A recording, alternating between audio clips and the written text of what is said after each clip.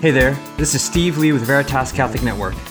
We at Veritas are working hard to bring uplifting conversation and faithful Catholic teaching to everyone who can hear us. We're listener supported, and you can help us by going to www.veritascatholic.com. And we just celebrated the 244th birthday of the United States. And appropriately, we're right smack in between the feast days of St. Junipero Serra, that was July 1st, and St. Kateri Tekakwitha, that's on July 14th.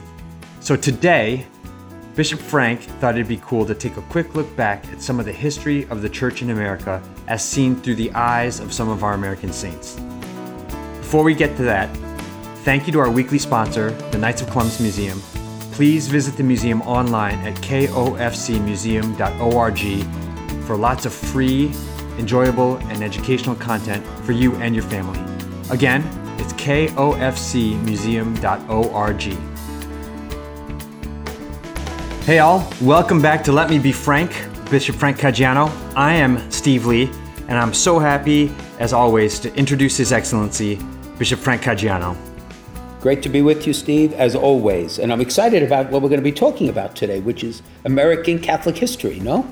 Yes, that's right. So for this week's episode, you and I, we'd planned to talk, to take a walk through some of the history of the Church in America as seen through the eyes of some of our saints. And as we were speaking before we started, it's important to put into context the way the Church, the way society has evolved throughout these past several hundred years here in the U.S. Mm-hmm.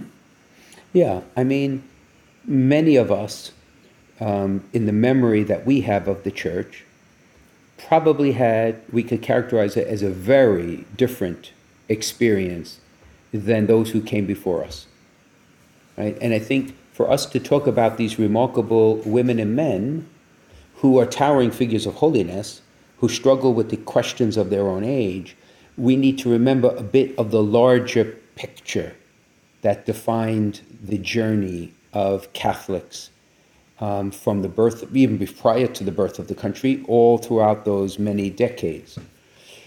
You know, and I, growing up in an immigrant family, understood one of the major ones, and that is we are a church of immigrants. And because we are a church of immigrants, the immigrant experience very much affected the psyche and the structure of the church. A perfect example, we're going to talk about St. Elizabeth Ann Seton, and she was so profoundly dedicated to education. And the Catholic school system, of which in many ways she is the foundress, the Catholic school system arose because Catholics in many parts of the country were not welcomed in public schools. Right. Public schools were in fact religious schools because the predominant religion was Protestant Christianity of many forms. You know, the Know Nothing Party of New York basically told Catholics to go take a hike in the public. So the church reacted by mandating the creation of those schools simply because the immigrants coming in such large numbers would have been completely condemned in poverty, or chances are would have to have gone home. Yeah. And the Catholic Church in the United States helped build the United States. So we're immigrant, and therefore that opposition to Catholicism is not new. I mean, we live in a world now that secular society opposes a lot of, but we've been facing opposition from St. Peter and Paul, I mean, and the early martyrs of Rome. But even in this country, there was lots of discrimination. Yes. All right, and quite frankly, a lot of misinformation about Catholicism, which still goes on today, even in our fairly well-educated society. It's amazing what people don't know about the church, or they think what we believe in the church. But anyway, so there was opposition. And the other thing that I think we have to keep really in mind when we look at people like Junipero Serra and others is that the missionary impulse that accompanied some of the colonialism that occurred in the very early ages, right, in the times even before the founding of the country, came out of an impulse, a deep desire on the part of men and women to bring the faith in Christ to every human being, because they held very strongly, as we do now, that the church is the sacrament of the offer of salvation in the world, and that you need to come to know the Savior. Now, historically, some of what happened, certainly we would not do now, nor would we condone now, but knowing what they knew in that time, as best they understood it, I think in many, at least the cases of the people we're going to talk about, they tried valiantly, right, to both strive for holiness and also in their zeal try to preach and teach and convert people to the faith because of that impulse, their desire to have everyone know Jesus Christ and everyone go to heaven. So we were missionary for a very long time. Then we became established. And you think of figures like Cardinal Cushing or Cardinal Spellman, right, in the 50s. The church was established. Yes.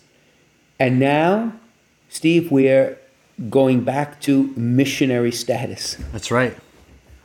In a different world. And we're going to do it in very different ways. And we've learned from the excesses of the past and the mistakes of the past and even the sins of the past. But how do we now evangelize as the United States becomes missionary again for all people of faith, not just Catholics? Yeah. So history is cyclical too in some ways. Yeah. So it's a fascinating overview to see the rich, varied, and somewhat, complex history of American Catholicism. Mm-hmm. Yeah. And that history, it begins at the very beginning, at least of, Europeans coming here. So it starts as early as the 1600s.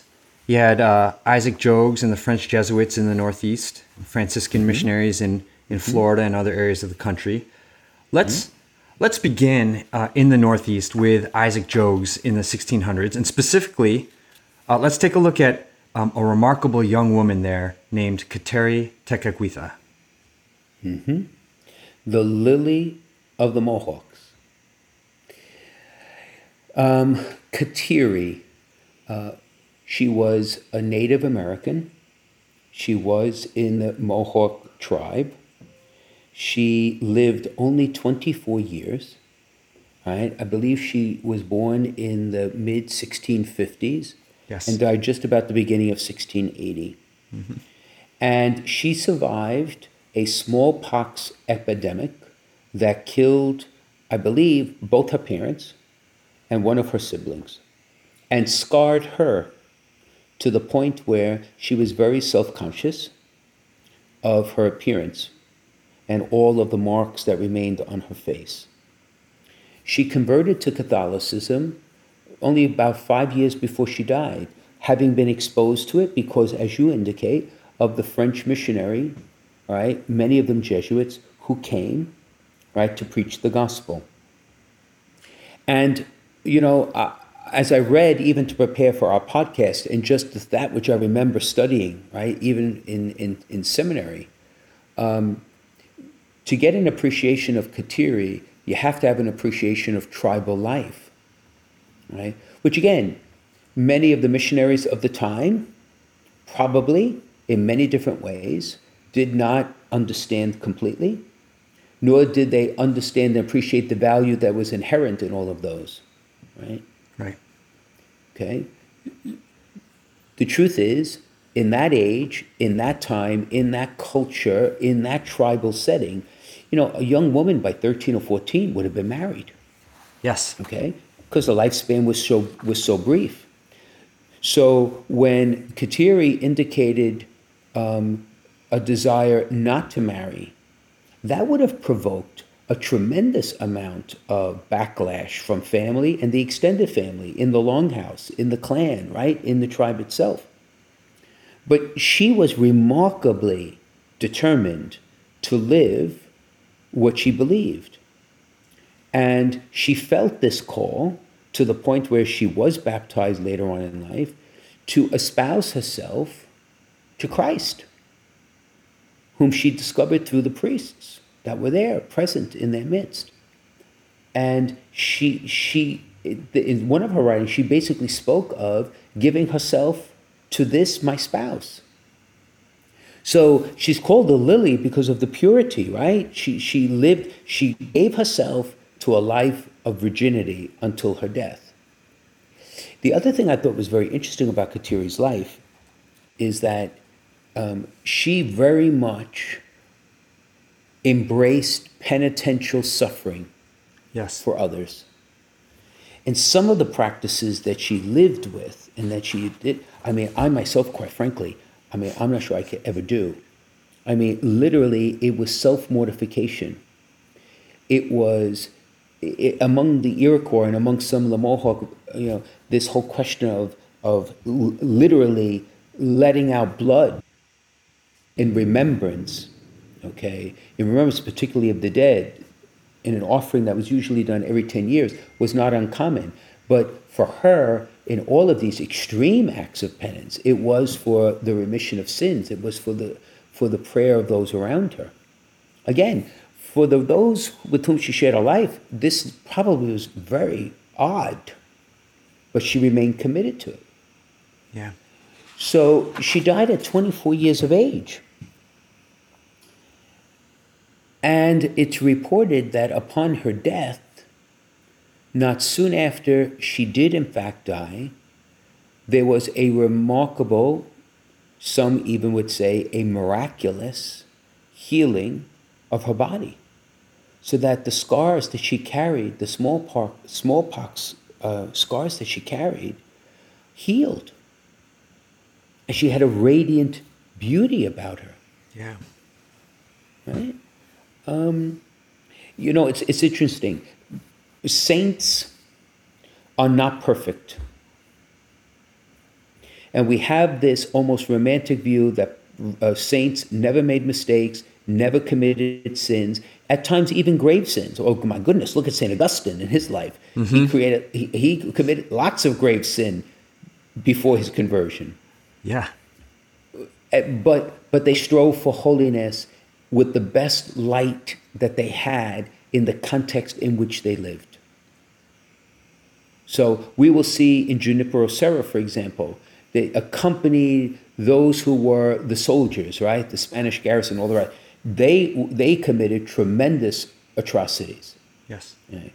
So his care for the Native Americans in California was far more compassionate. But did he make mistakes? Absolutely. Absolutely. Yeah. Absolutely. Which, please God, we would not do. But that doesn't mean he's not a saint, and that does not mean, in the sense that he did not strive for holiness, as Kateri did. So I think I've always, when I was a little boy, I was always fascinated with Indians of New York State. My 7th grade project was to create a longhouse out of sticks. Uh-huh. You know those ice cream sticks? Yes, the little popsicle sticks.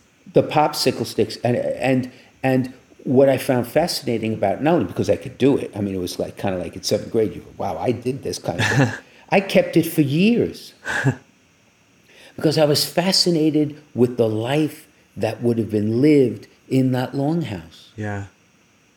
How family was more than just mother and father. The extended family was family. Mm-hmm. And how the tribe, when it gathered, really supported themselves almost literally as a one single family unit. Yeah.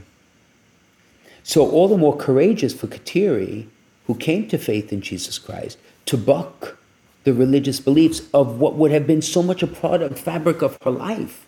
Yeah. Like, she didn't have the option to be mediocre. You're either in or out, and she was in with both feet. Yeah.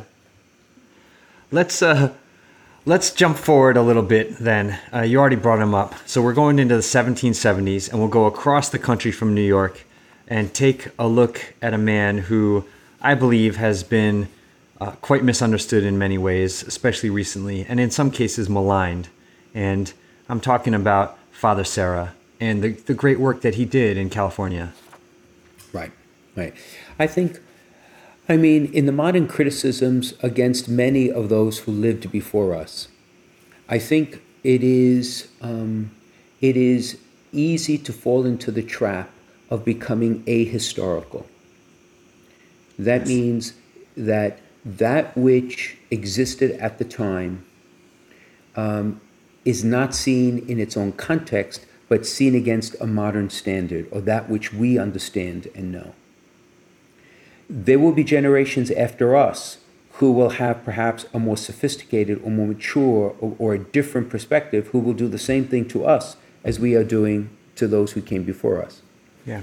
I think Mama used to say, you plant a flower in the garden, and without the garden, the flower is lost. And in some way, shape, or form, when we look at a person like Junipero Serra, we need to really contextualize everything he's doing.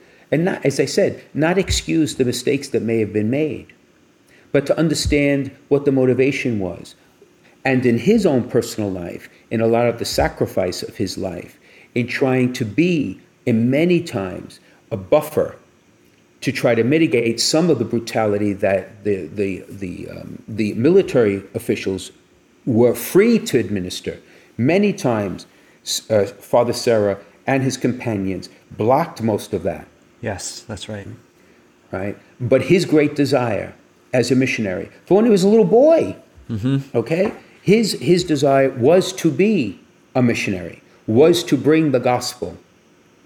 And if I remember correctly, he wanted, right, to go into the East as well. But the truth of the matter is, he was raised as in a devout Catholic family. He became a Franciscan.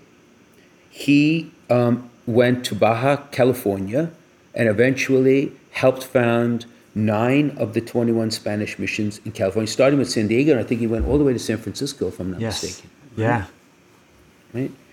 And he was recently canonized. I think it was when Pope Francis came to the United States in his apostolic, the only apostolic journey he's had to the United States, that it was at the Basilica in Washington where he canonized Serra. He was a brilliant man. From what I remember, he was truly an intellectual. He was a philosopher. He taught, and he was considered intellectually brilliant by his peers and by those around him. So he could have had a life of teaching in a university, right? But he chose not to do that. And he chose to come to the United States. Yeah. And there's a famous story of when he arrived, and of course his great patron was Francis of Assisi. And Francis said in his rule that the friars, right, should not have money and should not ride a donkey anywhere unless it was absolutely mandatory because of their impaired health. He walked from where he landed all the way to what is now Mexico City. Yes. That's hundreds of miles. Yeah. And and correct me if I'm wrong, Steve, but did he not, in that period of time, contract a malady in his leg? Yes, that's right. Right? Some sort of infection that inflamed his leg, caused him to itch all over his body. It was almost reminiscent of the thorn of the flesh that St. Paul speaks about in his life. Yeah. But he still continued to walk. He still continued to go through the missions, still continued to preach. Right? And so I think for Father Serra, one of the events in his life was he became the inquisitor of the region. And again, in those days, that task was to ensure that the faith was kept pure from all from all heresy and all mistakes. Now, in our modern age, we would do that differently. But it was motivated from the desire of his heart to make sure that people have a clear path to get to heaven. Because in the end, it is all about being with the Lord Jesus forever. So he also was no stranger to penances, right? There was the famous episode in his life where he took a stone and beat himself in the chest, and he gave himself palpitations. They actually thought that he had given himself a heart attack. Right?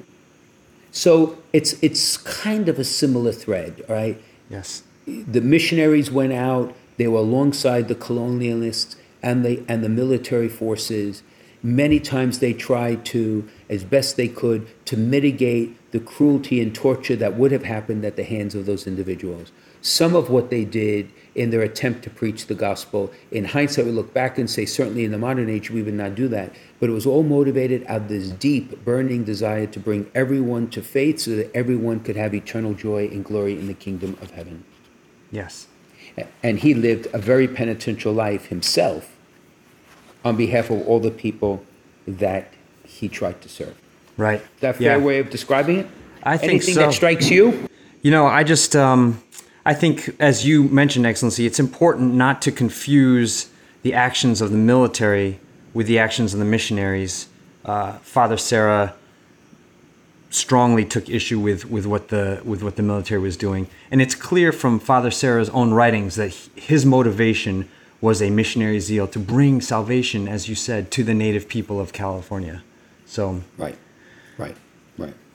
And so we have this young nation. It's continuing to grow. In the colonies then, around this time, Thomas Jefferson then writes the Declaration of Independence, which is also signed by a very wealthy and prominent Catholic named Charles Carroll in Maryland. In 1789, Charles Carroll's brother, John Carroll, becomes the first American bishop in Baltimore. Mm-hmm. Mm-hmm. And in these days, when the scourge of slavery still existed here in America, mm-hmm. we had a great man in New York named Pierre Toussaint. And tell us about him, Excellency. Now, what a fascinating man. All right? So he came to the United States because he was bought as a slave and arrived in 1787 in my former hometown, right, of New York.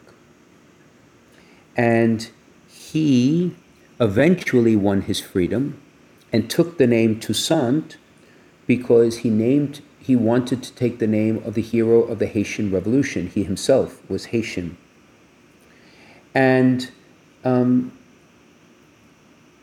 imagine once being a slave and with every reason on earth to certainly grow to resent those who held you in bondage or in slavery or as a possession, his response was totally different. Yes. His response was to open his heart and the wife that he married as a layman in charity and in an attempt to help others who were poor. In other words, the fact that he suffered, even though in many ways he found a niche which allowed him to be fairly well off. He became a hairdresser to the affluent of New York. And you know how people are. Once you have a barber you like, you stick with the barber. And he had both the demeanor and the talent to do extraordinary work in that regard. And I must tell you, I mean, in the pandemic that we're living in, how often do we take for granted? We've talked about this, like your hairdresser, your barber. Yeah. It's almost as if, but it is as noble a work as any other work. Yeah. Right? And he did extraordinarily well. So his temperament, his gentility, and his charitable heart was just extraordinary. And so much so, I still think he is the only layperson who is buried in St. Patrick's Cathedral. Yeah. Isn't that amazing? He's down there with all those cardinals.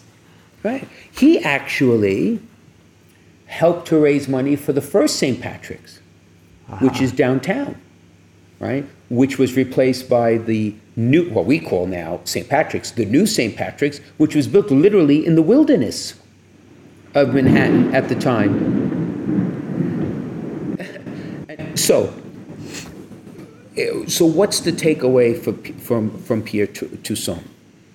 Okay, he was freed at the age of 45. He lived to his mid-80s. Yeah.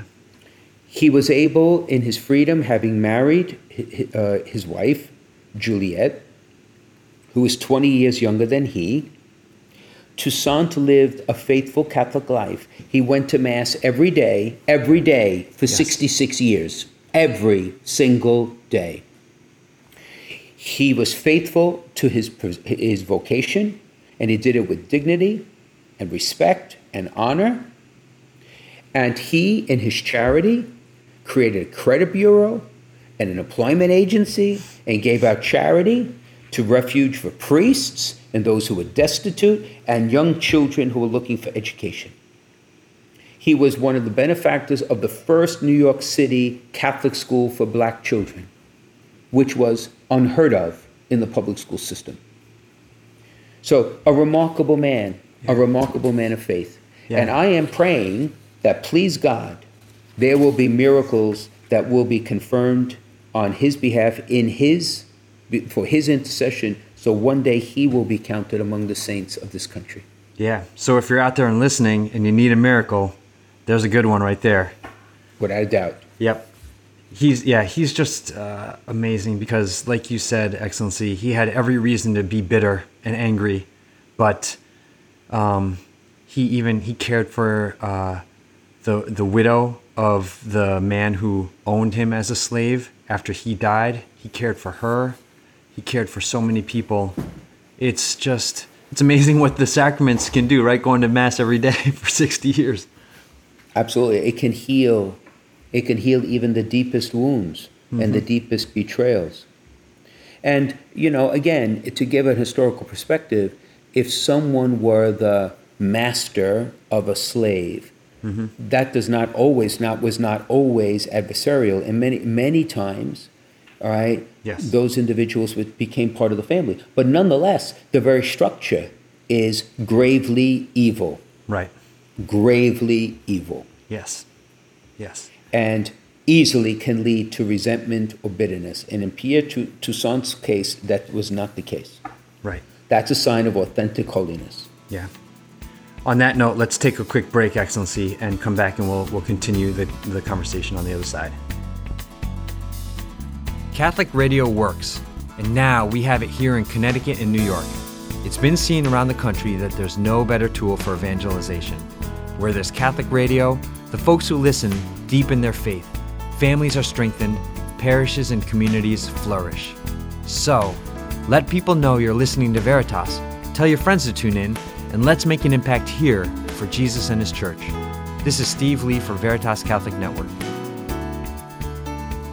Everybody, we're back with Bishop Frank Caggiano on Let Me Be Frank. We're talking about the history of the Church in America as seen through the eyes of American saints. And we've come up to the early 1800s, and we're going to turn our attention away from New York, away from California, to Maryland, to a woman named Elizabeth Ann Seton, who converted to Catholicism and then began doing really important work there out of Emmitsburg. And Excellency? Yeah, I see. Elizabeth Ann Seton she established the first Catholic girls' school in the nation in Emmitsburg. She is the founder of the Sisters of Charity. She would be the first person born in the United States to be canonized by the Church in 1975. Okay. I think Mother Cabrini was canonized before, but Mother Cabrini was an immigrant to the United States. So she is the first native-born American saint. Yeah. And she's a convert, right? From the Episcopal Church into the Catholic Church. Right? Her life, as we chatted before we started the podcast, there were lots of ins and outs to Elizabeth Ann Seton's life that sometimes, to keep them straight in my head, there were a lot of people coming and going. Because again, right. She was part of a fairly affluent family, all right, in New York City originally, then came down to Emmitsburg when she gathered the sisters together, those girls that wanted to form the original Sisters of Charity. But there's one piece of her life that I find absolutely revelatory. Her natural mother died when she was 3. And her stepmother, who took her into a home when her father remarried, that marriage, her father with her stepmother, also ended in separation. And her stepmother rejected Elizabeth and her older sister. So when you're 3, you are old enough to remember really what happened. So this young woman, by the time she was in her late teens, had lost 2 mothers. Now consider for a moment, again, echoing what Pierre Toussaint, how that could have led someone to deep anger or bitterness. And she herself in her writing speaks of a time of darkness and grieving, but it didn't lead her to turn in on herself. What she did was she opened up her heart and went out of herself. Yes. Right? And that's a major dynamic, spiritual dynamic that should exist in every person's life. Right? The saints teach us that suffering is an invitation to holiness or bitterness, to go out of oneself in surrender to God and his, in many times, inscrutable love, or to close in on ourselves because we think we deserved something different and want to find the answer within ourselves and by our own means and the things we can do. And that second path is extremely dangerous spiritually. Yeah. But she did not do that. Yeah. So she knew wealth, and she also knew financial struggle, because I think her husband declared bankruptcy, if I remember correctly. Yes. Yeah, he did. So she knew both sides of the spectrum. Yeah. And then he got sick as well, and they went to Italy for him to recover, which is where she rediscovered or discovered the Catholic faith. Right. And then he died, and she started all this work. So I wanted to ask you, Excellency, about, so you mentioned the heartache that she saw in her life. I wanted to ask you about, she grew up in wealth. She married a wealthy man, and she... And very devout. Yes. In the Episcopal Church. Right, yes. And then, but she took everything she had and she gave it to the church and to Christ. And so this relationship, sometimes people think that there's an adversarial relationship between wealth and faith, but... Wealth is a blessing when used properly. It is a curse when it becomes an end in itself. There is not a thing we have or can do or can think that's not a gift. You know, those who have been blessed with material wealth, and many of us have, by earthly standards, even in the contemporary world, right? The vast majority of us live very comfortable lives compared to others who struggle very, very profoundly. And therefore, there's romanticism says, I have to physically give it all away in order to seek holiness. And that is not the case. What is the case is your possessions cannot possess you. If your possessions possess you, you're an idolater. You have taken the place God should have in your life and put something. It's like the Ebenezer Scrooge. It's funny you should say that. A few nights ago, I stumbled on the Disney cartoon of A Christmas Carol, which, by the way, was very well done. Or in July, I know, but what can I say? And that's the classic example of possessions possessing you. Yeah. Because of what he experienced in that fictitious narrative of the grief and the loss in his own upbringing, and the rejection at the hands of his fiancée because he chose to make his possessions his idol. So, no, that is a tremendous mistake to think that. Now, having said all that, those who accumulate a great amount of money need to be wary on the means by which they do that. Okay? Because many times, it's done at the expense of others who are your colleagues, collaborators, or who work for you. And that, I believe, and the church would teach, would be a grave sin if you violate the dignity of others, including the dignity of right work and right wage, in order to amass wealth, which you then give away. Well, no, right? That it doesn't work that way. Yeah. So, it's funny you say that St. Elizabeth Ann Seton went to Emmitsburg, Maryland, which she did, and she established St. Joseph's Academy, right? St. Joseph's Academy and Free School for Catholic girls. That's what it is named. And Mount St. Mary's really has its origin at that time, right? It was, if I believe, it was the first seminary created in the United States. First Catholic university. I could be wrong, but I'm almost certain that is. And therefore, it was all about caring for children and education and the poor, particularly poor children. And she died at 46 years old. Yeah. So by modern standards, she was still a young woman. For her own standards, perhaps that would have been the age, the lifespan of, women of that age. And yet we look back, and everything that has happened, look at the parochial school system. Tens of millions of children educated, formed, became leaders. It's just remarkable what one life can do. Yeah. Particularly when the life is animated by the power of grace. Yes. And Emmitsburg is definitely worth a trip. We went down there, and I wasn't sure. My kids were younger than they are now, and I wasn't sure how much they'd like it, but they loved Mount St. Mary's.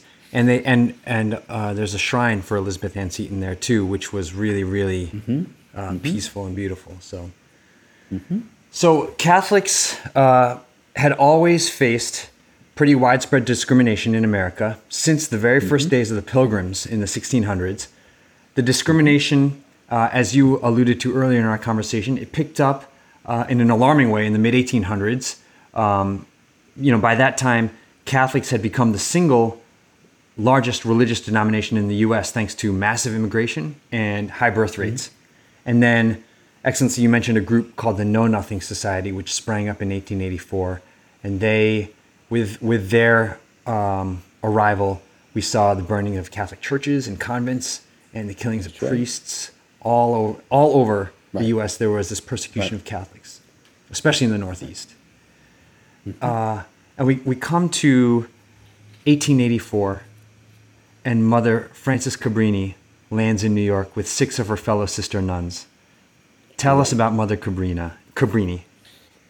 Well, she is definitely one of the people, if I am found worthy to get to heaven, I want to sit down and have a cup of coffee with this woman in heaven.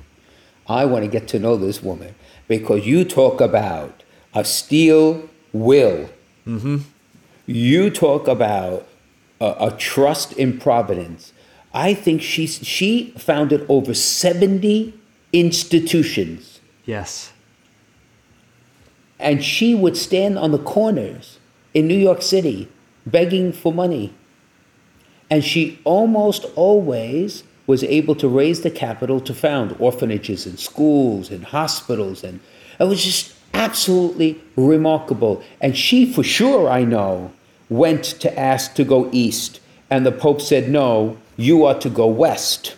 Yes. You are to go to the United States and help your fellow Italian immigrants who are struggling in the United States. Now, let's state for the record that the persecution that Catholics faced was not solely at the hand of those who may have shared Christian faith but were not Catholic, for lots of reasons. But there was also difficulties within the Catholic community, because immigrants in prior generations did not welcome the immigrants of the current generation, which is, I must confess, extraordinarily sad commentary when you consider Catholics not welcoming other Catholics, which unfortunately is going on in our own age. Right. So one would think in history we would learn our lesson, but that's for another podcast to get deeper into that discussion. But going back to Mother Cabrini, she founded the Missionary Sisters of the Sacred Heart of Jesus, really to serve Italian immigrants.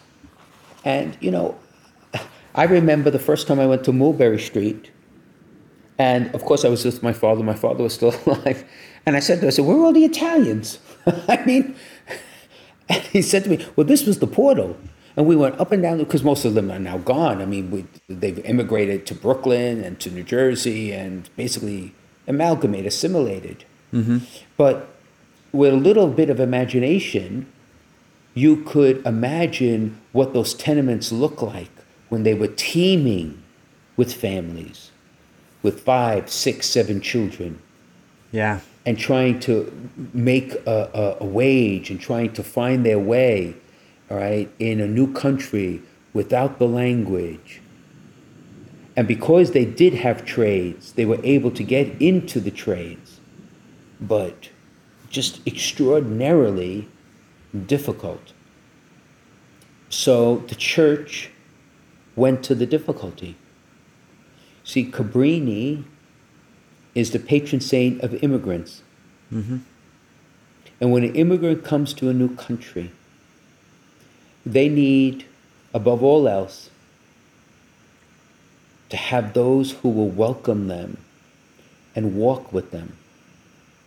I'm not exactly sure most immigrants simply want a handout.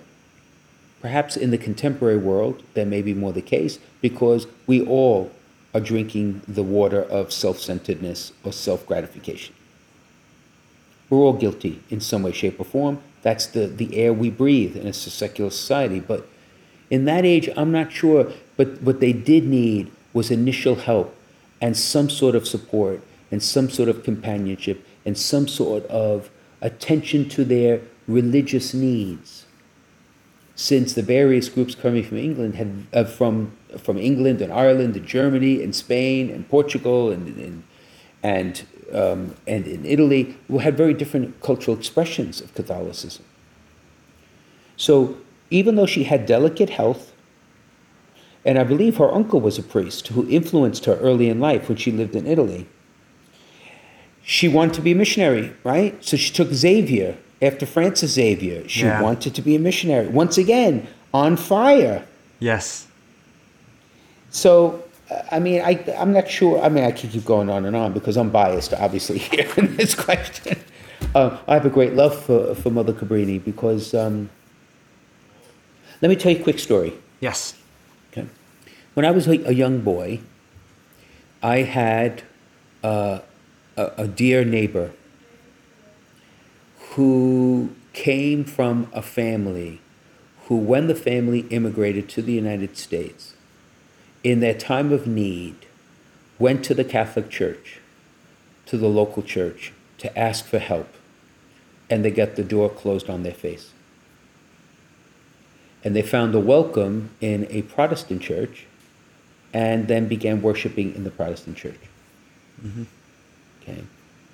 The great towering figures like Cabrini were the church at its best to make sure that did not happen. Yeah. Right? Particularly among the Italian immigrants, but true for all immigrants.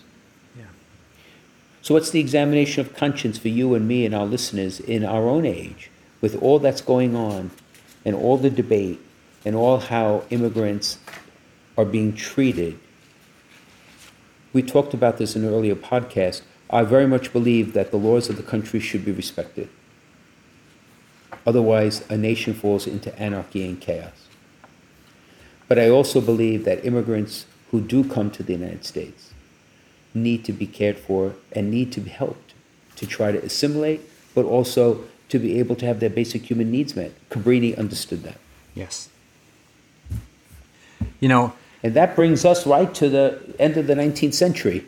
Well, I wanted to ask you, we're talking about all these strong and amazing American Catholic women. Have you ever heard of Sister Blandina? No. Okay.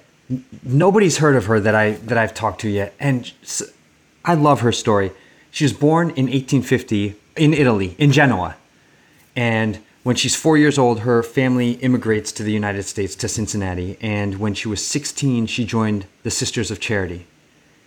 And she, like Mother Cabrini, she wanted to serve as a missionary. So she asked to be sent to the island of Trinidad. And instead, the superiors sent her to the Wild West, to Trinidad, Colorado. Really? Yeah. But she goes there, and She's obedient, and she's also on fire, and she's fearless. She travels throughout the Wild West in the days of the cowboys, and she establishes schools and orphanages for the poor and for the Hispanics, and she really takes care of the Native Americans out there in the Wild West. And she was fearless, like I said. She even famously went toe-to-toe with Billy the Kid on a few occasions.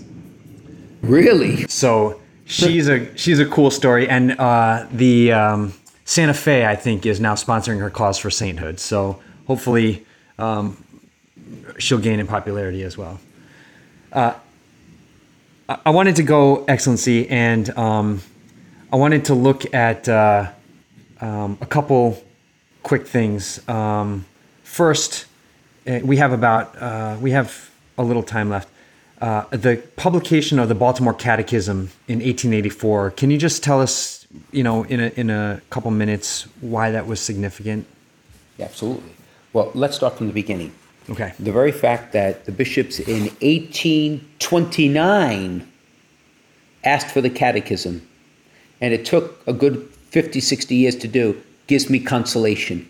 It does, because much of what we want to get done now takes awfully long time. And I said to myself, is it me? But it's probably part of the very fabric of the history of the church. But the catechism reflects a pedagogy which, in our own very contemporary age, is having a resurgence. And that is that there is a basic, fundamental need to answer questions. Questions about faith.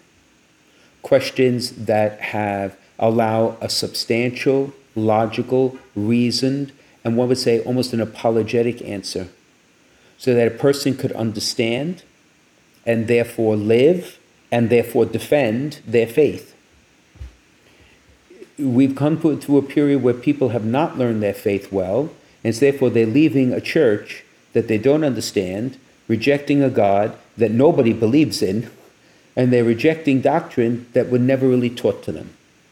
So the fundamental insight, I think, of the bishops of Baltimore was that if you don't have that tool, then you are leaving people to find the answers on their own, if they find them at all. Right. So the Baltimore Catechism has really been the mainstay almost to the 1960s, 70s. And it's had different iterations. I think the first version had 421 questions. Then the abridged version had 208 questions. And the very first question, if I remember correctly, is one of them is, why did God make me? Yeah. Right? So, okay. Now, why did it fall out of use? It fell out of use because what you have heard me say before is that there are three transcendentals.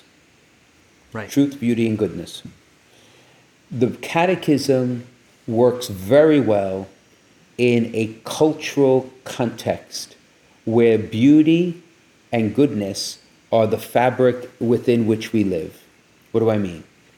If people are going to church, if people have a devotional life, if people recognize the calendar of the church in their own homes, when they know of the feasts and the prayers and the rituals and the traditions, right? When they live a life that's basically rooted in virtue, trying to do service, then the real emphasis is the academic, the intellectual.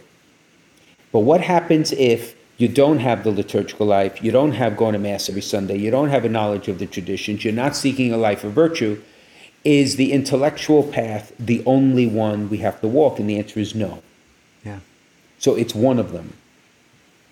So it has served a phenomenal purpose, and I'm speaking now as the chair of the subcommittee on the catechism, right, which is the catechism of the Catholic Church, the St. John Paul II.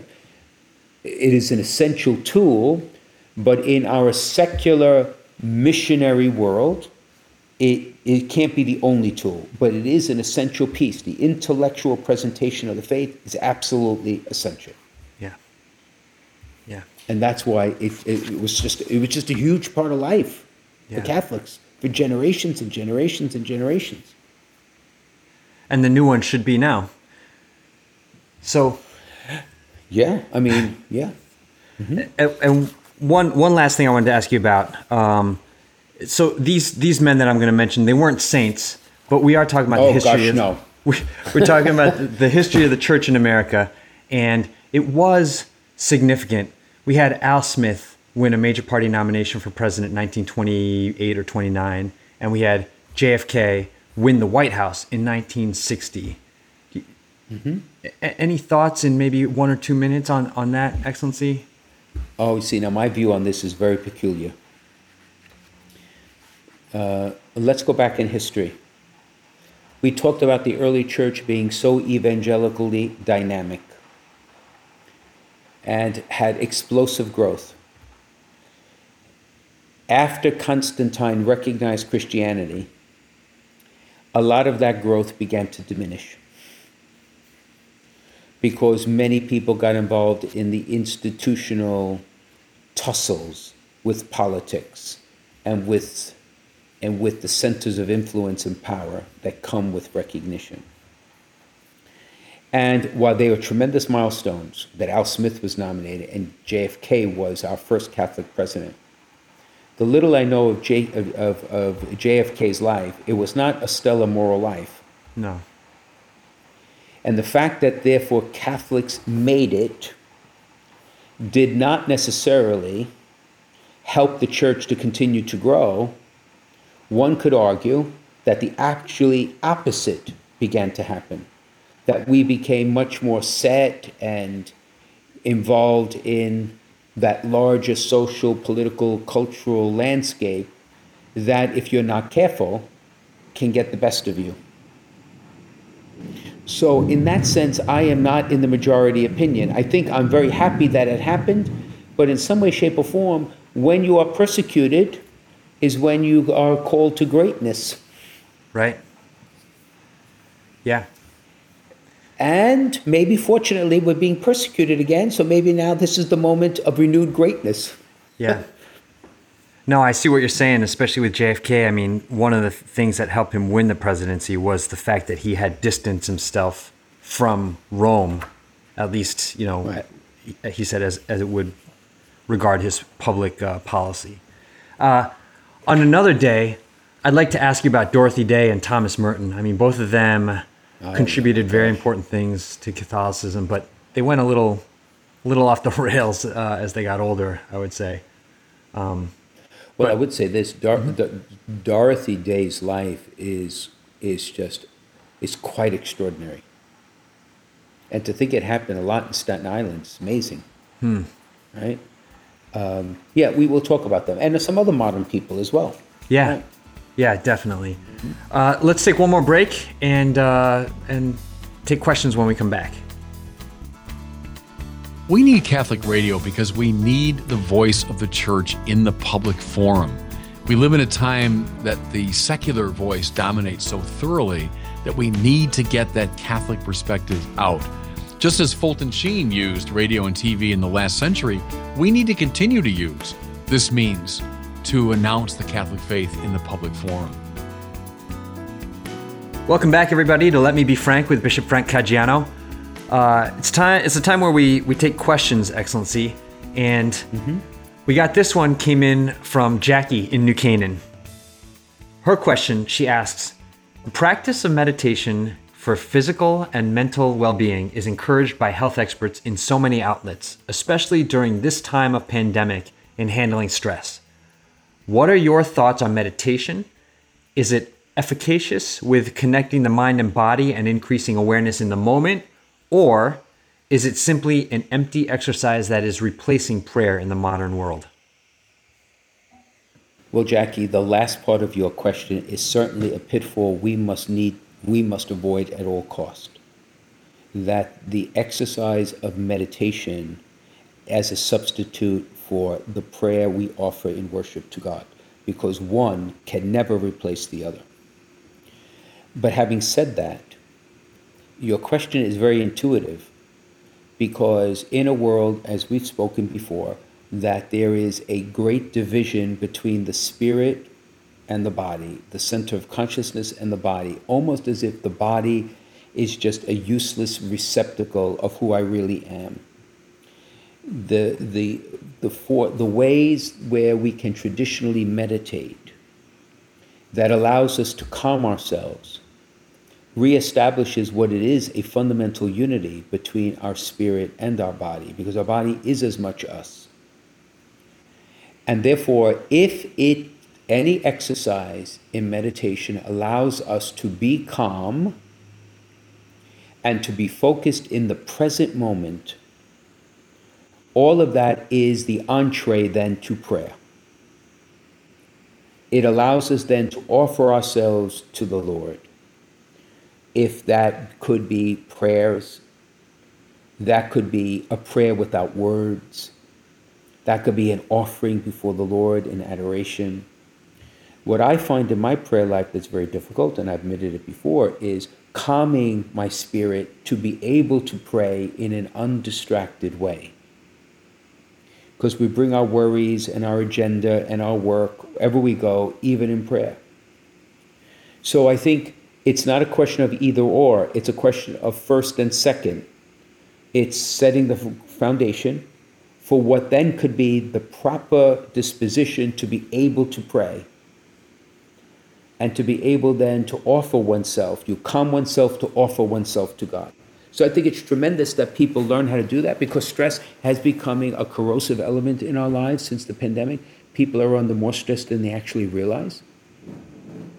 But having said that, the solution, if I may, or the antidote for the corrosive presence of stress and worry and anxiety is God's love. It's God's healing presence. So meditation can easily lead to that prayer experience. It's an excellent question. Yeah. And keep the questions coming. If you're listening and you have a question, please send them in to questions@veritascatholic.com. You can also actually post them as a comment to any one of the shows that are put up on Facebook through the diocese or through the bishop's page or through Veritas's page. So, Excellency, thanks for walking us through the history of the Church in America today.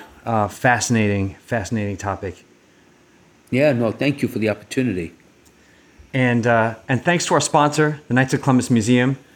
The Knights of Columbus Museum has been helping Let Me Be Frank bring solid Catholic content to you each week. So please check out kofcmuseum.org for more good content for your family.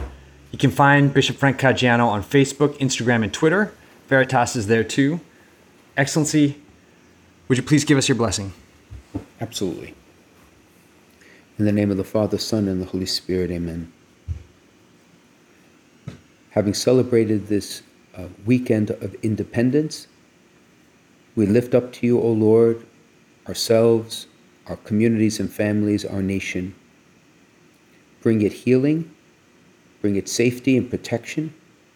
Help us to realize the dream of our founders, that we may be a country of equality, of justice, of prosperity, and of peace.